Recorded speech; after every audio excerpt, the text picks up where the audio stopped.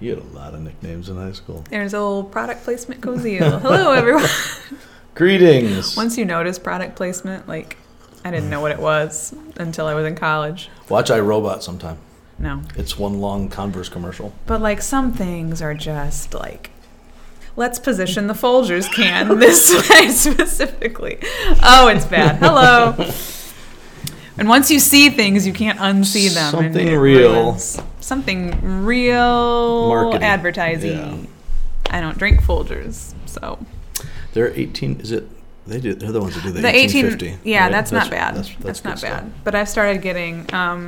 Do they do Black Magic also? Who does Black Magic? That's a pretty good one. I don't know. That sounds like some voodoo stuff. I've been drinking Stumptown. I am unfamiliar. It's good. I'm on Amazon Subscribe and Save. Speaking for of Stumptown product coffee. placement, let me just get a little shout out to Fralix, the local restaurateurs.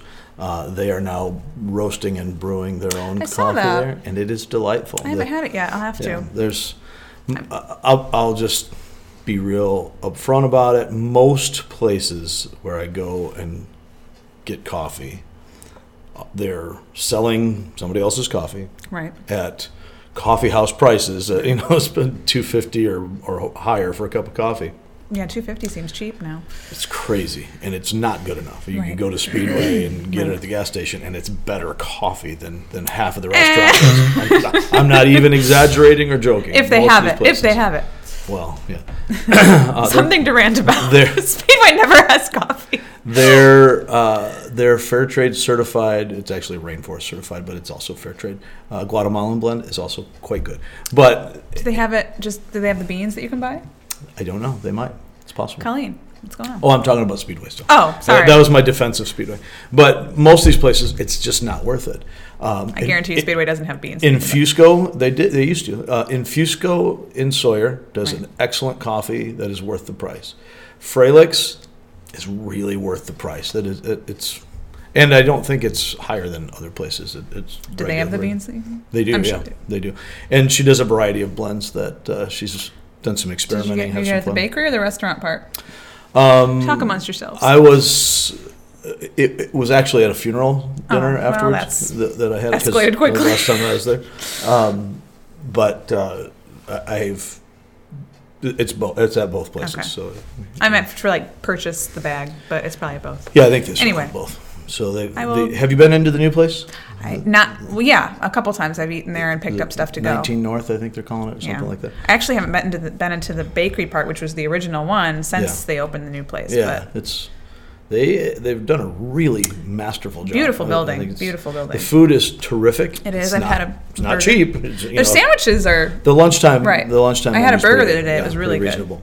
Anyway, if you don't live around here, you probably don't know what we're talking If you about. don't live around here, But- you should. But yes, I they had a And you can order stuff online, I think, there to be shipped to They had you. a burger so that probably not their burger. Bruce got for me that he With the olive recommended. stuff on it? No, Oh. it was another one, but it was a fancy burger that had a bunch of stuff that I'm like, I would never order this. It was terrific. It was Mm-hmm. really, but they're only using for their ground beef. They're only using high cuts, Right. high quality cuts. So Right. it's good stuff. Anyhow, We like food. that's right. We do, and we like a lot of things. When it comes to food and coffee and We like a lot of things. Easter and That was a One Calls the Heart. horrible and so, transition. yeah, We like a lot of things. So let's talk about Easter. Yeah, we do. We So- like Easter Hey, candy. oh. My child likes Easter candy. So before we started the podcast, and I know this is why everyone tunes in, we were getting your recap, your Tune in for feelings about the latest episode of When Calls the Heart and your trepidation about where they're going. Do you with come this. here for the weekly One Calls the Heart review? I think recap? most people do. Yeah, it's Here's the thing. If you don't watch One Calls the Heart, start. They just took it off Netflix, so I think you can get it on Amazon though, the seasons.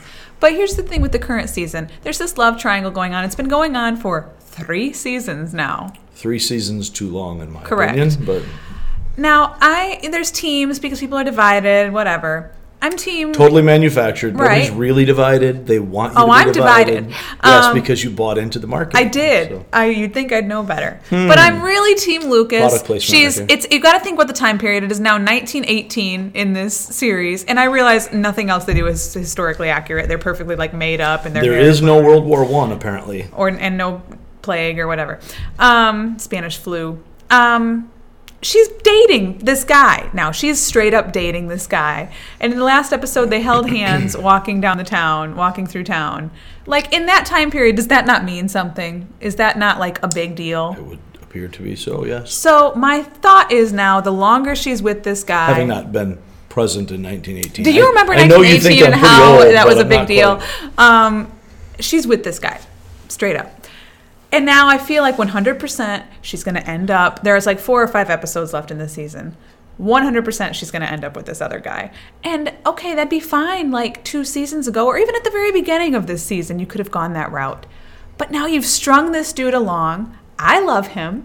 And you're going to break his heart. So gracious. Comment below how angry you are at One Calls the Heart and join me in my frustration. How are you going to equate that to Easter? Lucas in the program has proven to be a man of character, which is good. He came in to be the scoundrel appearance, which they've done before also, like Leo is the same thing. Right. So he comes in as the saloon owner with a shady history that they still have not divulged to us, or at least allusions of a shady history. We still don't know why they're bringing in boxes of that was resolved. Fish with money in it, right? That was resolved. What was the resolution? Remember when those guys came in and tried to kill him and kill Elizabeth? Right. He got that money. I don't remember how he got it, but it was told. But he got it to help a friend who was like in an abusive relationship or something, and he tried to get her out of that relationship. Oh yeah, that's right. Lucas has been nothing but honorable and wonderful, which is super boring. But anyway, well, at least he's not whiny like a certain. He is Mountie. a little whiny. Yeah, they're both whiny. Everybody on TV is whiny. It seems like except for everybody in real awesome. in real life is whiny too. So. No kidding. So anyway, art imitates reality. They've worked a lot of stereotypes into this, but the new family, the Canfield family. Yeah, the Canfield. They're great. The only family of color in Canada apparently, and on Hallmark. Although realistically, for a couple of seasons, they were bringing in a variety of ethnicities into a situation where there probably would not be diversity. True. But anyhow, that's not really super relevant. I'm excited about his story as he's going to become the pastor. He's running from his pastoral call, having been a pastor, but he's got plans, right? So, so I'm interested in that. But we were talking earlier. What is the whole series about? What's the story of the whole series? It's supposed to be about a teacher that comes from kind of a high society lifestyle and goes on this Canadian, right. So you're following frontier. Elizabeth's life, right? Really, the entire thing hinges on Elizabeth, and the original who did get on my nerves this season, right? But the original story is about this teacher who then falls in love with a Mountie and gets married and whatever. Okay, they've done that. Spoiler alert: her husband died, and now so they've created this love triangle for 3 seasons. So they've gone away a little bit from the story. I mean. Fine, I get that. You're not going to be able to have 10 seasons of TV or whatever based on one book. Right. I get that. So when Lori Loughlin was on the series as Abigail, who was a tremendous character and a central character, not the central character, but she was the main supporting character in this. I will say I do like that since she's been gone, Rosemary's gotten more attention because I love Rosemary, but I did like. I think Abigail's that was character. Destined to be anyway because Pasquale Hutton is pretty phenomenal. True, but the series went on, yes, and you've had so many characters that I really enjoyed, and they'd come and go, and the series goes on, and Jack dies, and the series goes on, and so, but you really can't have the series without Elizabeth. True. You can, they had the spinoff of, When Hope Calls, which looked like it was going to be pretty good, but apparently wasn't renewed because I don't see it anywhere anymore. Right. But without Elizabeth, that story goes away. Right. So without the resurrection, the gospel goes away. There is no, if we miss out on the story that God is telling from beginning to end, then none of this matters. Right. So as we're looking at Easter, and I wrestle sometimes with why is Christmas so much bigger in the culture, so much a bigger holiday than what Easter is. Christmas is good. Easter is better. Right. Without Christmas, there's no Easter. I get that. And without Easter, right. none of the rest of it matters. Right. Without Easter, there is no gospel. Jesus is just another baby born in Bethlehem. There's lots of babies that are born in Bethlehem, given the population. He's just another guy who came and did a thing, and it really didn't matter. And there are lots of people in the history of the world who came and did things, and they just don't matter. There were lots of other so-called messiahs, and there are lots of religions around the world. And so when we look at whether it's Judaism or Islam or any of the world religions that are, whether they're theistic or polytheistic or whatever, when we look at all of these things, there's a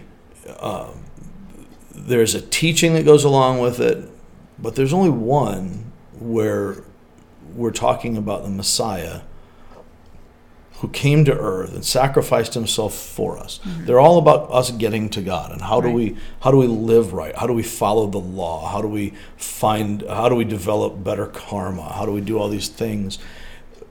Christianity is not like that, because Christianity is not ultimately a religion. Now there are religious aspects to it in the adherence to beliefs and behaviors, but that's not the essence of what Christianity is. Christianity is embracing the reality of who Christ is and recognizing that we can't get to God.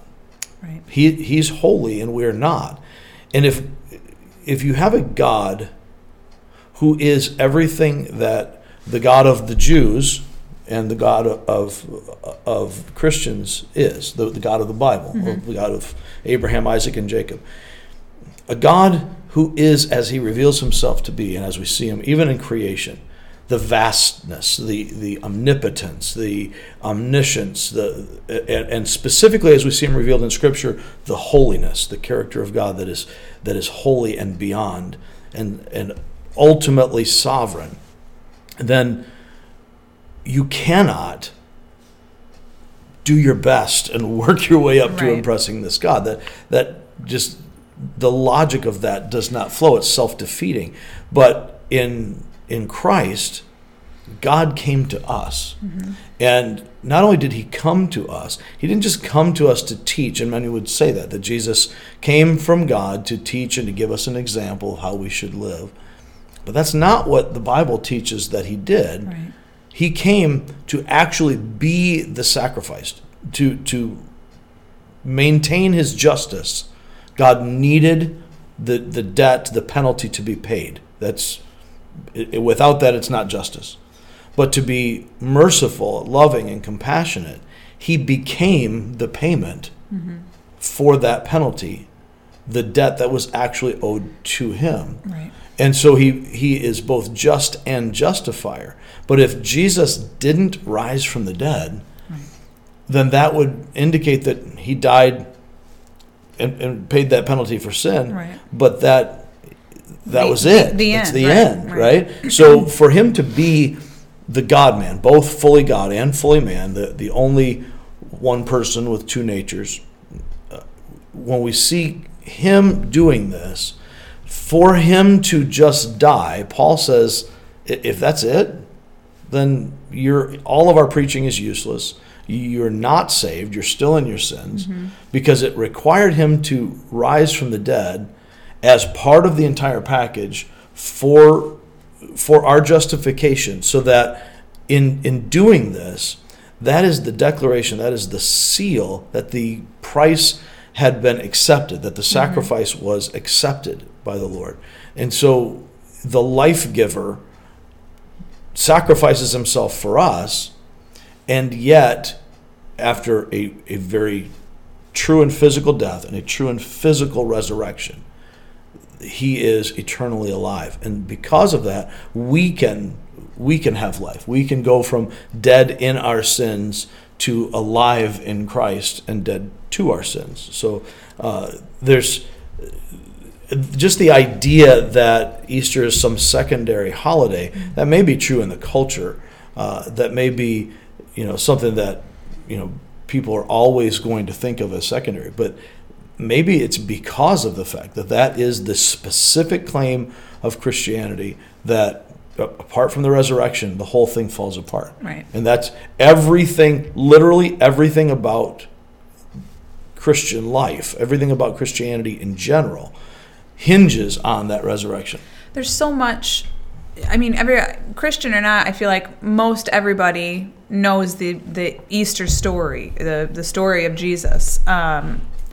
But there's so much, I feel like, to unpack that doesn't get unpacked on like a typical Easter Sunday service. And I know I've talked about it before, but I've been reading, I have a daily Bible reading plan, and it goes back and forth from the Old Testament and the New Testament. And today's New Testament passage was the story of Jesus, or the leaders bringing this woman who committed adultery to Jesus. Mm-hmm. And he says, whoever without sin cast the first stone. Mm-hmm. And what I never really got from that story before was, I realized obviously everybody had sinned, so they couldn't do anything and they all walked away. But there was one line in there that says, eventually, Jesus was the only one remaining. Mm.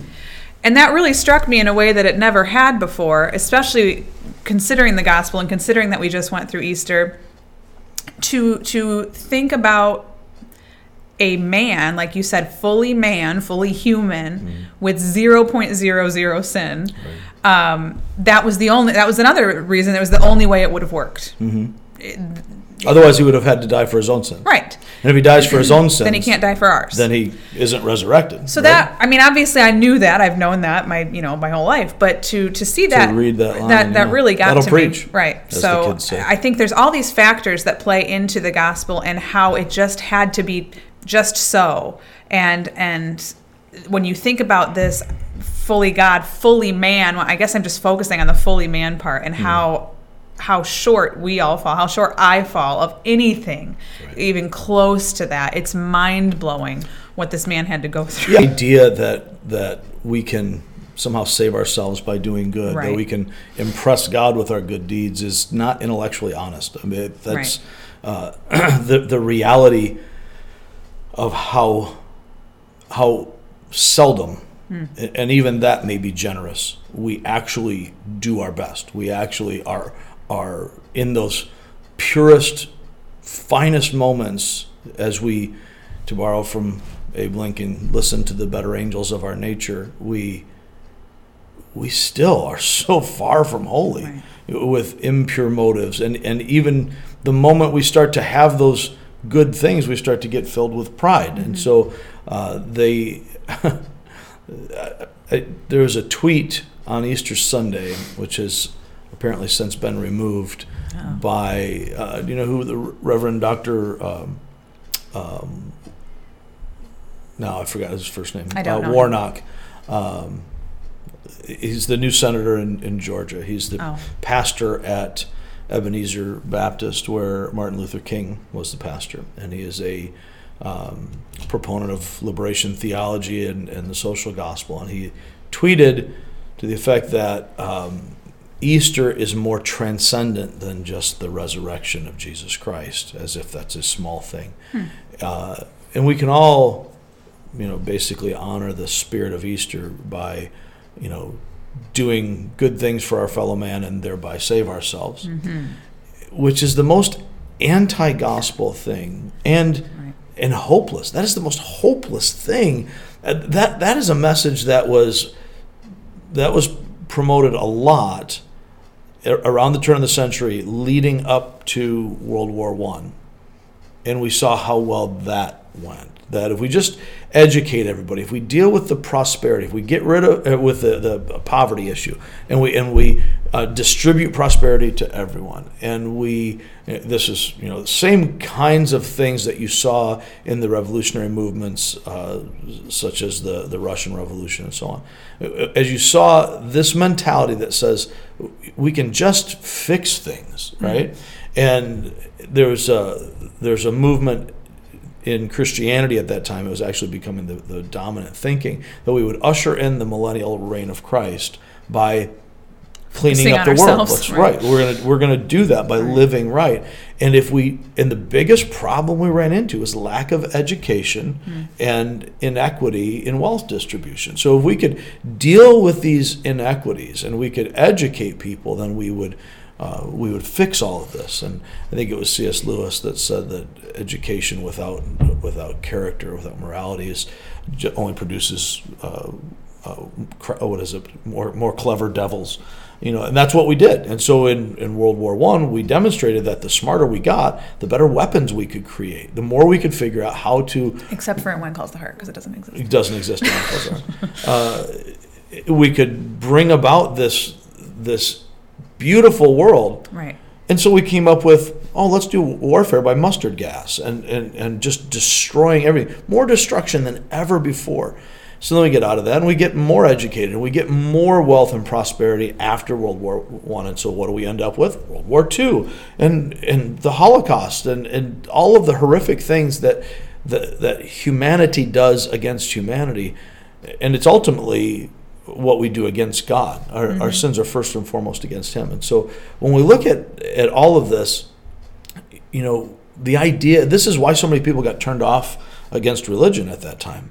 And still today, because if you're offering this hopeless idea that you can just do better, that you put a Jesus label on a Tony Robbins message, let's just all go out and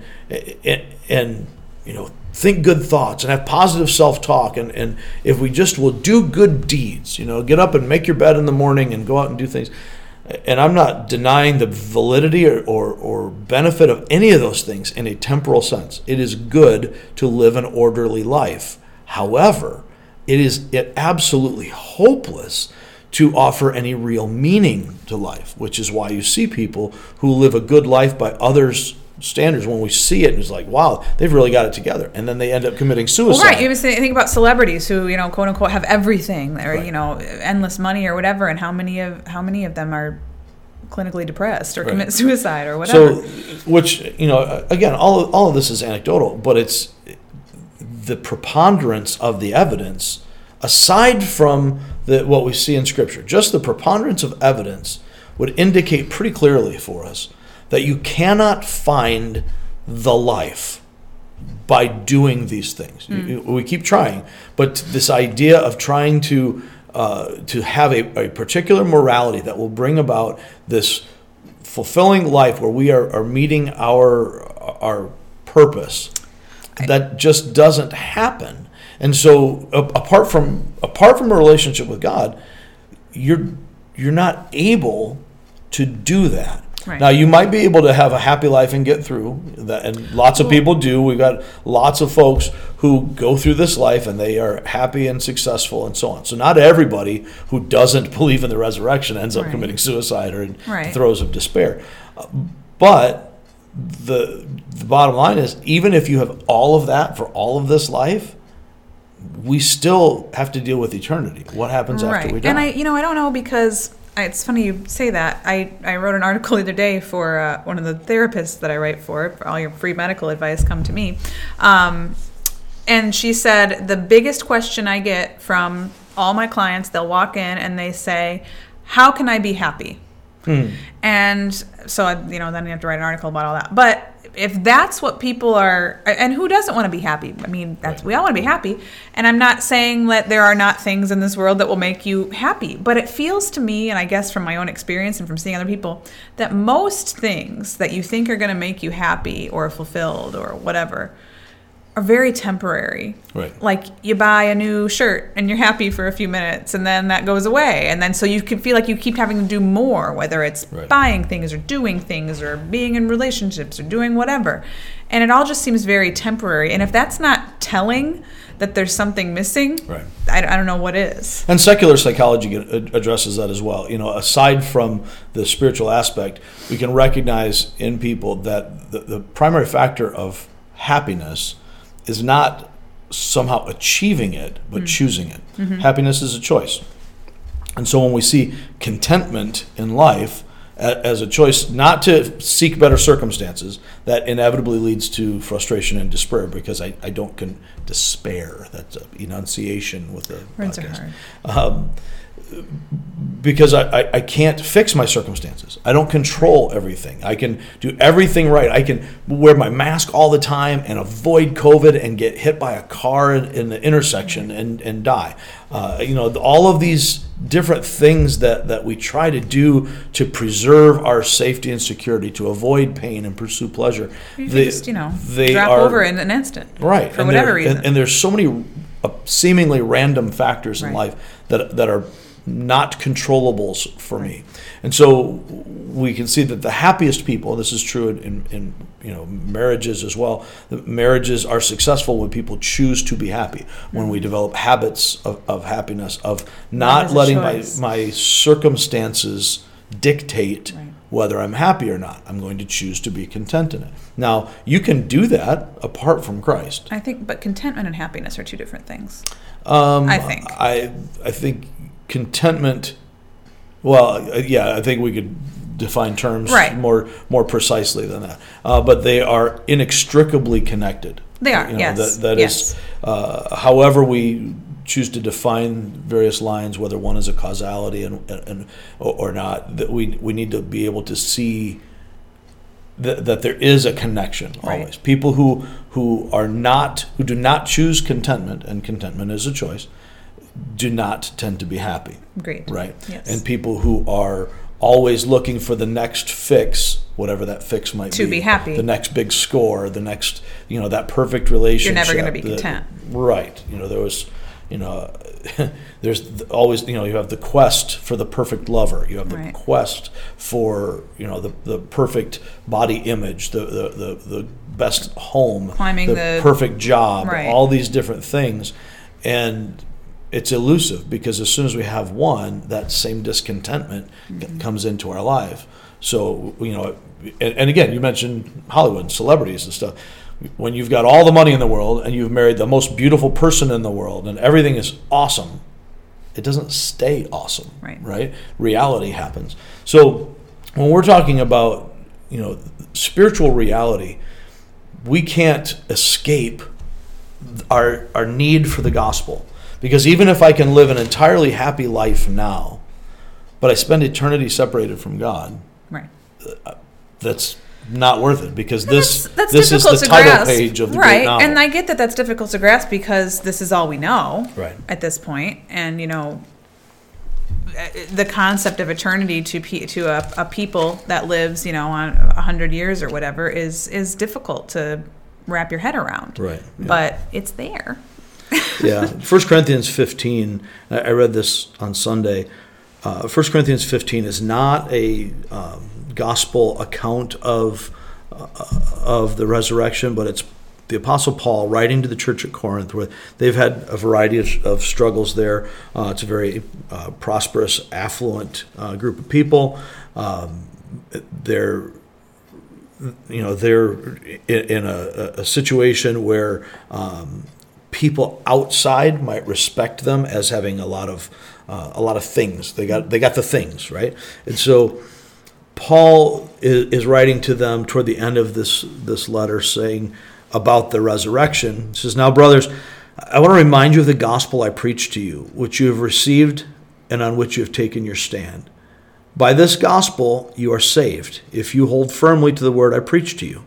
Otherwise, you've believed in vain." So he's making clear, as he does elsewhere, there is only one gospel. Mm-hmm. There's one truth. This is the absolute claim of Christ, of Christianity, and Judaism historically would say the same thing, although now everything is so watered down that there are various different types of folks who call themselves Jewish, even though they don't practice orthodoxy at all.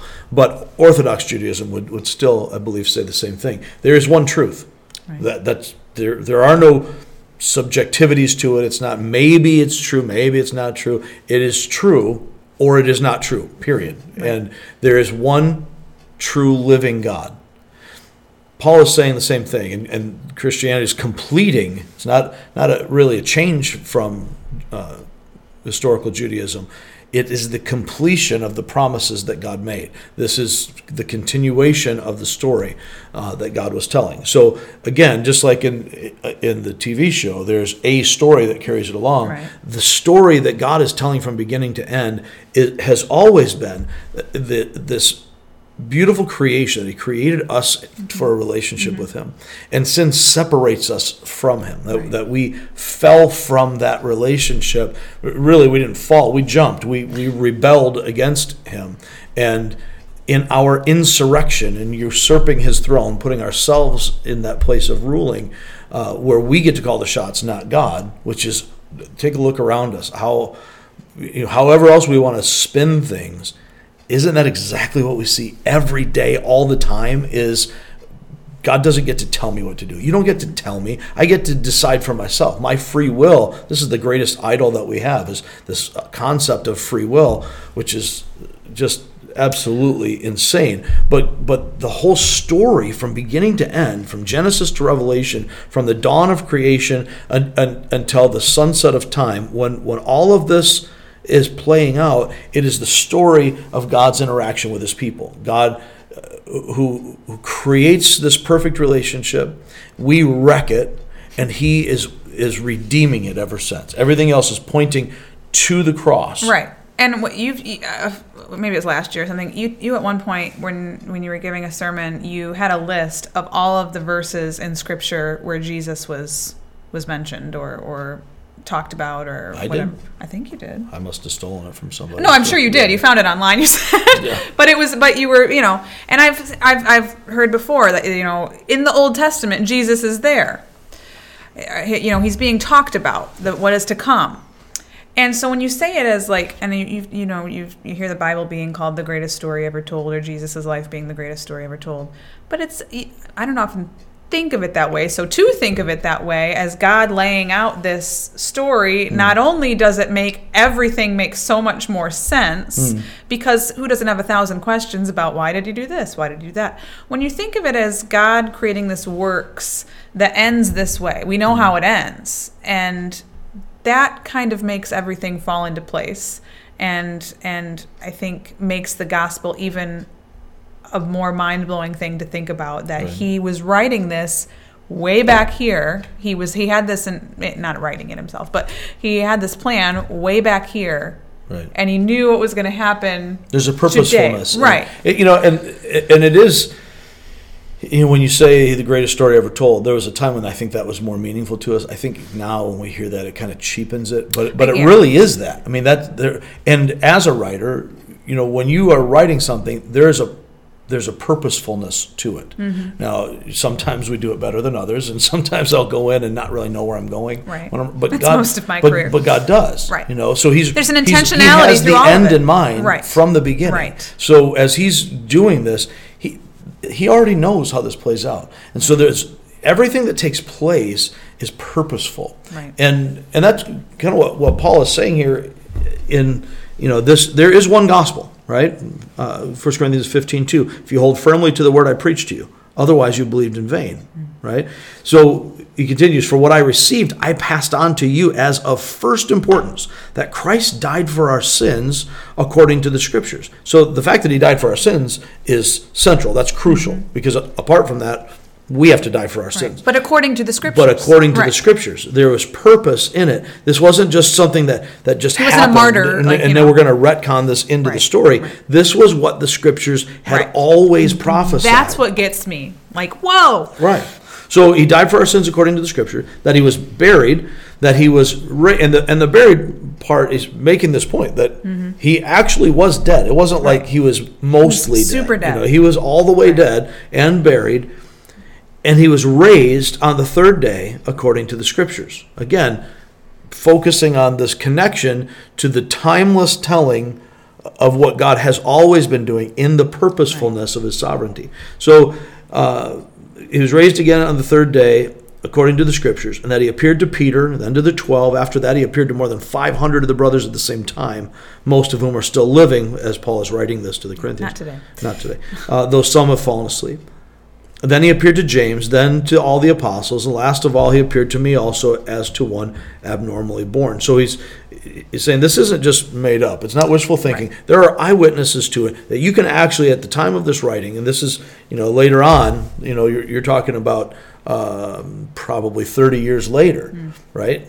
So as he's writing this, you can actually go and talk to the people who saw it and were willing to suffer for it. Right. It would be one thing if they gained it actually cost them everything. Right. Apart from the resurrection, you can't explain the changes in behavior because people will die for a delusion. They won't die for a lie. Right. They won't die for something they know isn't true. They won't give up their families. They won't give up their wealth. They won't give up their reputation for something that they know in advance isn't true. And when you see something and experience something like that, how can you not talk about it, Yeah, it's the reality aspect. So when we're talking about faith, and we come back to this a lot at Real Life, when we're talking about faith, what we're really describing here, if we look at like Hebrews 11:1, faith is being sure of what you hope for and certain of what you don't see. It is aligning my thoughts to reality. I'm just getting on board with what is real,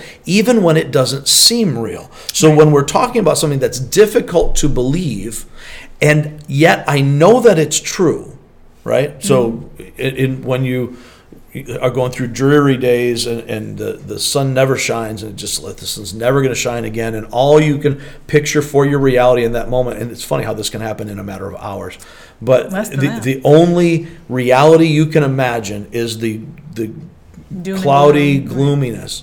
But the sun hasn't changed. Right. It's just that something's blocking my view.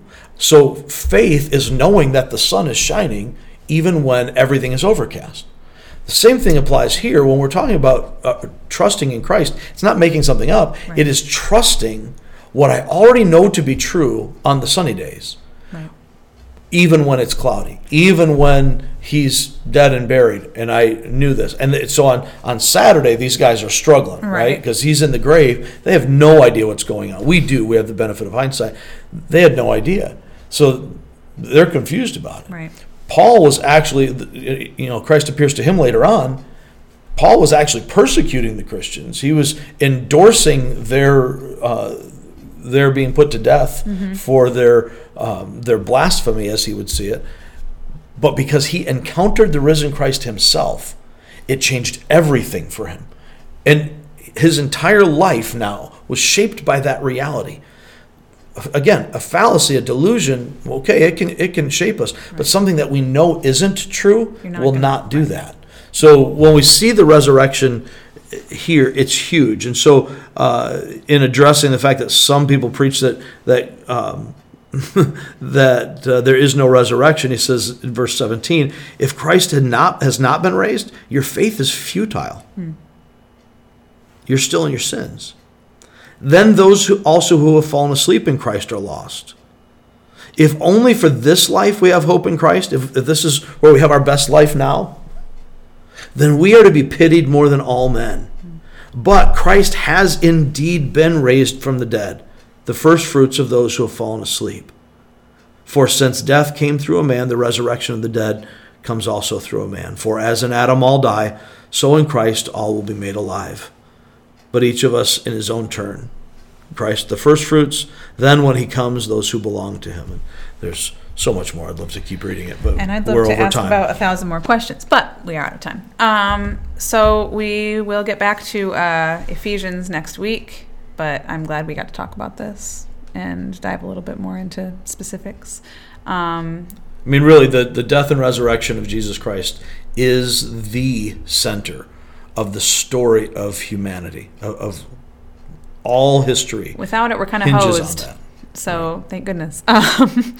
We will, like I said, we'll be back to Ephesians next week. But if you guys have any questions or comments for us, be sure to leave it on Facebook or YouTube, or send us an email at somethingreal@reallifeonline.org, or you can leave us a voicemail at 269-756-RLCC. And I think that's all I have. Awesome. Is that all you have? No, but okay. that's all we're going to stop time anyway. for. Thanks for listening. We'll catch you guys later.